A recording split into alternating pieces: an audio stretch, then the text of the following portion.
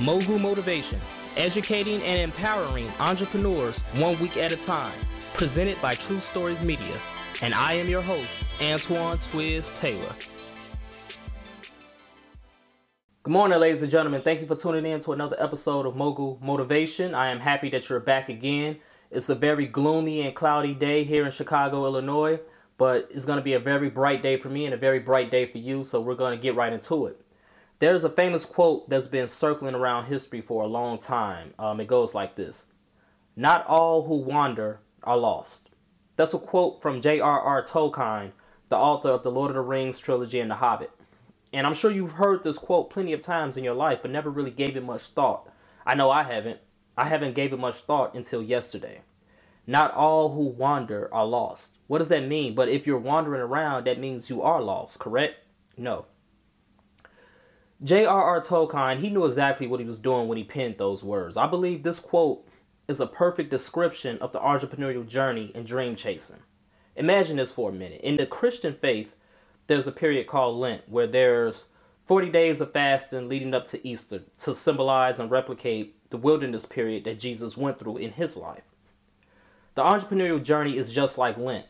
You're in the wilderness for a very long time.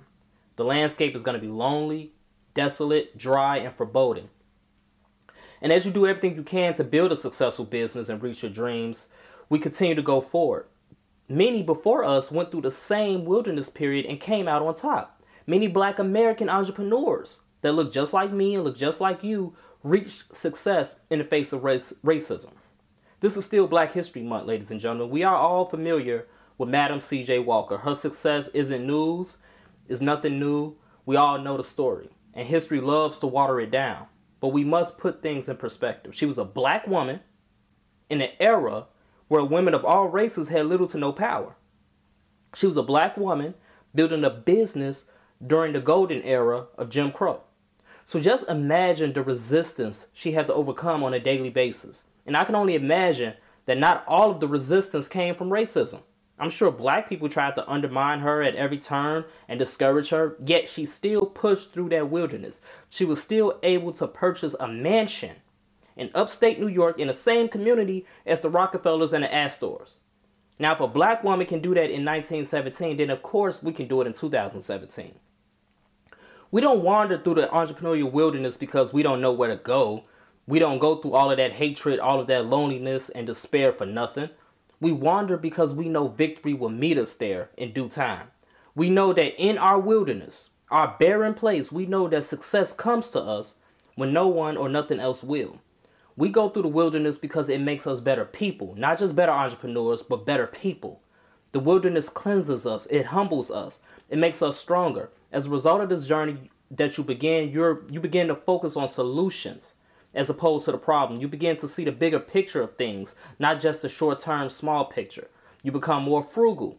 You begin to save more money. You begin to make better decisions in regards to your business. You begin to value yourself a lot more and know your worth by refusing to lower your service and your product costs just because you're afraid to lose a sale. The wilderness builds our character from the ground up. Everything that is destructive in us is eliminated. This past week, I read the story of a man in a train station in Washington, D.C. This story is from 2007, so it's 10 years old.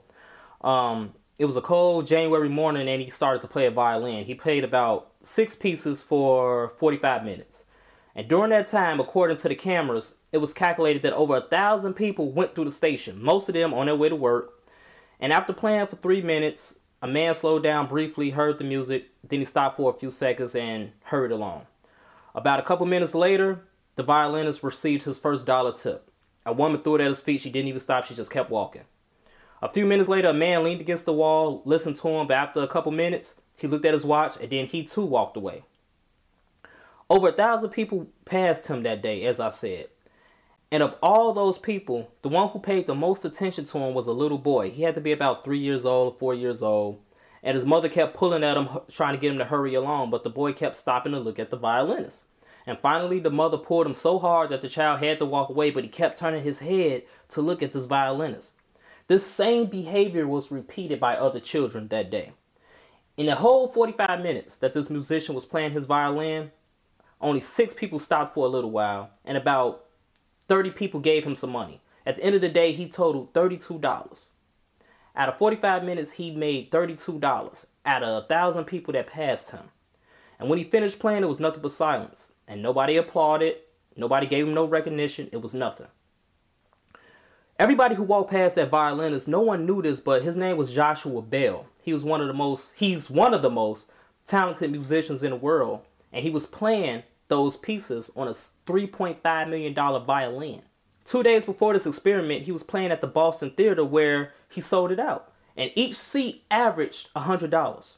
This social experiment raised the question: how often do we stop to appreciate beauty, to recognize the goodness in everything while everything around us is messy? That's the question that I have for you as an entrepreneur, and that I often ask myself as an entrepreneur. How often do I stop to appreciate how far I have come in this wilderness? Despite the fact that everything around me is a mess and chaos, how often do I stop to appreciate the success of my business, even though it's not where I want it to be yet? How often do you do those things, ladies and gentlemen? That's what we have to do. The world is chaos right now. It's so much noise around us that we don't stop to appreciate the beauty and the good things that we've accomplished, and the things that's right in front of us that we tend to ignore that's valuable. That's what the entrepreneurial journey is about. That's what the wilderness is about. We have to slow down. We have to slow down and examine things inside of us and things on the outside of us. We have to appreciate everything that we have accomplished on this journey so far. So we have to continue to wander, not as someone who's lost, but someone who's found. We have to continue to wander and think about everything that we thought about at the start of our entrepreneurial journey. We started our business for a reason. We have to constantly remind ourselves of these things and never forget these things. We have to continue to wander and turn our eyes inward, not focusing on the outward things, but turn our eyes inward and appreciate the struggle as a person and as a businessman or businesswoman that we have gone through. So we have to wander, knowing that the opposition within us and around us cannot stop the spirit. It cannot kill our entrepreneurial spirit. It will not defeat us. We will win at the end of the day because we are part of the chosen few. Everyone can't do it. Everyone can't go through this wilderness and come out on top. First of all, everyone doesn't even go into the wilderness. Only a few go into the wilderness, and those same few come out of the wilderness. We are the chosen few. That's what we have to keep in mind, ladies and gentlemen. So let's continue to work. Let's continue to imagine reality. And until next time, let's continue to appreciate the progress and the beauty that we have accomplished and have come across on this journey. Let's have a great day, ladies and gentlemen. I'll talk to you next week.